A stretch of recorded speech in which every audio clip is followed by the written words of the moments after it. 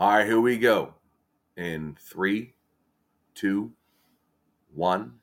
Saturday, August 28th, 2022. It's me. It's your favorite PhD that ain't using his degree. It's Dr. Goose live with two special guests today. One you know and love on the other side of the state, Mr. Fermi. Welcome back to your Anonymous Gamblers podcast. Thanks, Goose. Week 0 coming in hot. I'm ready for this. Number 2 guest, my favorite kitty of the day, Coco. We have no bathroom, Mr. Fermi. We have no kitchen in our house. It's a total renovation. Maybe a little apropos for week 0, a little renovation season. We have a couple games on the docket here that we're going to talk about. And Fermi, it's kind of hard to gauge everything. You don't want to throw the baby out with the bathwater. Even for a week 0 game, I can't remember how many years ago it was, but remember Virginia Tech beat Ohio State. Ohio State runs the table, wins the national championship. I don't think we're going to see that out of any teams, but we can certainly take a look at the Saturday slate and find out what's moving forward, especially Western Kentucky playing Austin Peay. I understand that game doesn't have any national championship implications, but late night, you have Vanderbilt against Hawaii. Again, no late night national championship implications, but Hawaii and Western Kentucky do play each other the following week. So, just out of curiosity for me, anything that you're looking at or anything that you're thinking about going into week 0? Yeah, so I'm going to have a couple picks here, and while you touched on Vanderbilt Hawaii, I actually like that game. I'm going to take the over. I'm taking over 54.5. We know Hawaii with Timmy Chang is going to run an up-tempo offense. Vanderbilt's defense is not good, but I still think that they're going to score some points on Hawaii. I don't love the commute far west, of course, but I really think that could be a high-scoring game. And 54.5 seems really low for a Hawaii score. They will score on Vanderbilt, but they are not good. I have a feeling Vanderbilt could win this game pretty big. Yeah, I'm going to stay away from that one, Fermi. I don't really trust anything that Hawaii's doing. I think actually Vanderbilt might again be the one that you really lean on here. You said it was what, 54? Is that the line that you have? Yep, 54.5. Okay, I see. It's actually gone up to no. You're right. It is a 54.5. It went down a point. That's a stay away from me. I would actually kind of look at potentially Vanderbilt -9. I really think that Hawaii is going to fall apart this year. That's something that we talked about earlier. I really don't think they're going to hit their win season total. That's going to be a rebuild year, but thankfully Todd Graham's out of there, so respectfully, they can't do any worse. And yeah, I know that was disrespectful. So nothing on Austin Peay, Western Kentucky. I do want to see how they run that offense. They lost Bailey Zappi. They lost their offensive coordinator.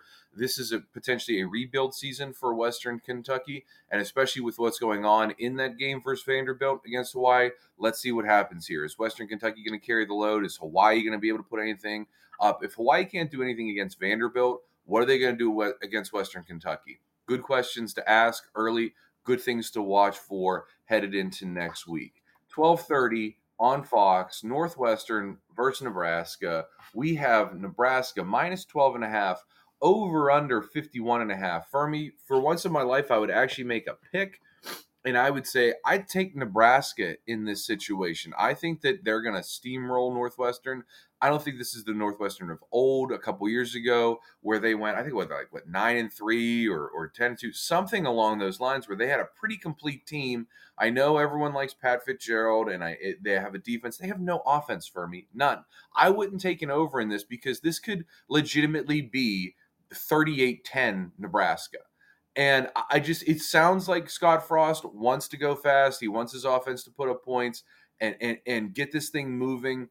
I don't know if the Northwestern has enough on the other side to hit the over, because it may just hit a certain point where we're starting to run clock here. I don't know how much Nebraska wants to show, but I think the best option, I'm not going to personally take it, but I think the best option would be Nebraska -10.5. Yeah, so I'm anxious. I'm not going to bet it. I'm similar to you here, but I'm anxious to see how Casey Thompson does transferring in from Texas. I think he's going to fit the offense really well because they like to throw a little bit more than Adrian Martinez did. I think their offensive coordinator Whipple, he's gonna try to get the ball in the air a little bit more, which I think may be better for Nebraska. They tried to Scott Frost the read option and option offense and stuff, and it just didn't work. Even with Martinez, they struggled, and a lot of that could have been Martinez, but in the Big Ten, that's a tough offense to run. So I'm anxious to see how Casey Thompson does and takes grip on the offense. He earned the job, so we'll see what happens. I'm completely staying away from that game. I have no read into Northwestern this early in the year. Not very many humans would want to watch Idaho State versus UNLV. You bet I'll be taking a peek at that game to see how UNLV has progressed. UConn versus Utah State. UConn doesn't really – I don't think they play anyone. I think they play like Central Connecticut West University the following week, and Utah State is going to play Alabama. So I don't know how much of a read other than just watching and see what Utah State does because they're obviously a better team than UConn. This one doesn't really have my interest for me. Yeah, likewise. Wyoming, Illinois. I think Wyoming is bad. I bet on them last year to go over their win total, and that didn't happen. They lost their quarterback. They lost their best running back. They have no receiving core at all. Illinois and Bielema, however you say it, minus 13.5 for me. I think that's the only play. I wouldn't even touch this over. This over's at 43. I could see this thing being a snooze fest. Wyoming might not get in the end zone. This could be just as much as like 31-10, which would go under, and Illinois would cover. I know that you don't have much on it, but an interesting game to watch on Big Ten Network. I'll be flipping back and forth, probably watching that more so than Utah State and UConn. But if I had to pick a side, it would be Illinois. Yeah, and I like you said, I don't have anything on it. I also don't really like the over, even though it's so small. Illinois last year had 7 consecutive games under like 40 points. So total, of course. So they can go on, like, they slow it down. Brett Bielema loves to run the ball, and that just eats clock, and especially if they don't have an offense on the other side of the ball, this could be a very low-scoring game. So I'm completely staying away. If you heard a squeak, that's the cat bringing me a little mouse to play with. And speaking of a little mouse to play with, Florida State is hosting Duquesne University. And Duquesne University is projected to win the NEC on this side of the state. And so I think it's the NEC is what it is. I might have the list. It is. Yep, they're in the Northeastern. And they're a tough team for me. Now, 43 points is a lot of points, but they purposely went down there. And I think that Duquesne is a competent football team, and they have been for quite some time. I wouldn't bet it. I mean, I don't think this is one of those, hey, Duquesne University is going to upset Florida State University, but certainly an interesting game to watch. And 43 points, again, for me, that's a lot of points for them to give up because I think Duquesne University will slow it down a little bit. They were terrible 2 years ago and made a big leap last year, if I remember correctly. The only reason I know this is because my cousin is a sophomore there, and I hear tidbits about the football team. So other than that, I would have no insight into Duquesne. I'm certainly not touching this, but I certainly hope they cover. Here's one that we're going to get our hands on. Both you and I agree, and I'm going to give you the run. Ladies and gentlemen, don't call it a comeback because we never left. Charlotte versus Florida Atlantic. Florida Atlantic -7, over under 59. Fermi, what are we taking? We are taking the over. I like the over 59. Both teams have 8 on offense, back 6 on defense. I think both are improved on offense and just more veteran leadership, more veteran teams on offense. And I think this could be back and forth. I think this could be a really good game to watch, and I think there's going to be a lot of points. Johnny Ford and N'Kosi Perry for Florida Atlantic. I think they're going to get this thing running. Charlotte doesn't necessarily run the fastest, most up-paced offense, but they do have a good quarterback in Reynolds, and they bring back their top 2 rushing backs and their 2 running backs, and their 2 rushers or running backs, whatever you want to say. It's early in the morning. And they bring back all 4 of their wide receivers. I think this team will get this thing going. If Florida Atlantic builds a lead, I think that they'll be able to catch up a little bit. If Charlotte gets ahead early, I trust Florida Atlantic to get back into this game. I know it was a lower scoring game last year, but I agree with Mr. Fermi. I think both of these teams get over 30 today. Put me down. I'm actually going to put my 2 units on it. For me, 2 units is $50. I'm sorry, a unit is $50, so 2 units for me. That's 100, Mr. Furby, to get this thing started, and hopefully we can have a little bit of positive headed into next week to get this thing rolling. Florida A&M, North Carolina. Goodness gracious, the report out on Florida A&M was that they didn't have 20 players, and North Carolina is looking to have a much better season this year, especially with a game against Appalachian State the following week. I don't know, Fermi, I wouldn't take it because I just don't like these large spreads like this, but definitely want to keep an eye on North Carolina.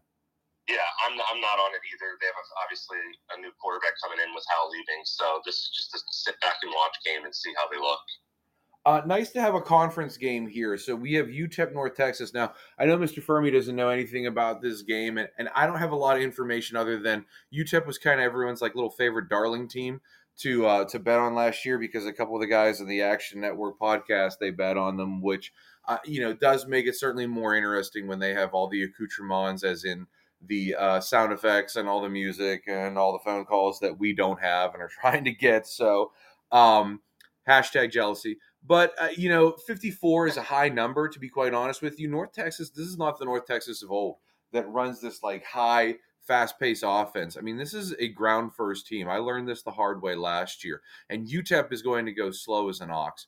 So I would say that, again, if there were 2 plays that I were going to, it would be actually UTEP. I take UTEP plus 1.5 here because I think that they can win this game. And also, I would go under in this game. UTEP is going to, again, ground and pound this thing literally through the dirt. So I would say I would stay away, but definitely a good game to watch, especially late. The problem is that it's on Stadium. So if you don't have Stadium, you're not going to be able to see this game. One of Mr. Fermi's favorite teams, the last one we're going to end with today, this morning on Coffee and Quick Picks here is New Mexico State hosting Nevada. New Mexico State getting 8.5, and the over-under is 48. Fermi, Nevada's awful. Are you going to go on your New Mexico State Aggies? 100% yes. I'm taking those 8.5. I wish I would have locked it in during our preview pod. It was at 10.5. I would have had the hook. So it dipped 2 points in the last week. I really like New Mexico State in this one to cover. And I did lock in the win total bet. So I took them over 3. The strength of their team is defense. Jerry Kill's coming in, and he is going to bring a ball control offense. They have a talented young running back that transferred as well. So I think they're just going to lean on the ground, just own the clock.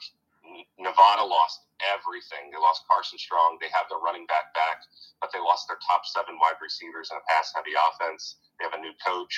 I think they're just going to struggle out of the gate. I think it's a big year for rebuilding and trying to get their feet wet with a new offense. Everything points to New Mexico State being able to pull an upset here, and I certainly want the 8.5 points. So this is my favorite play of the day.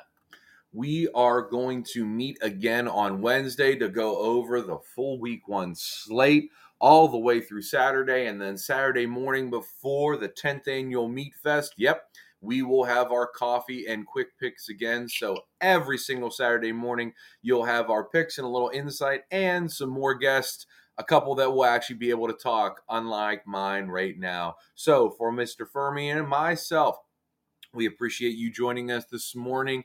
Go out, have a great day, get a couple bets in, and remember, throughout this entire season, it's only a problem when you're losing. Talk to you guys on Wednesday.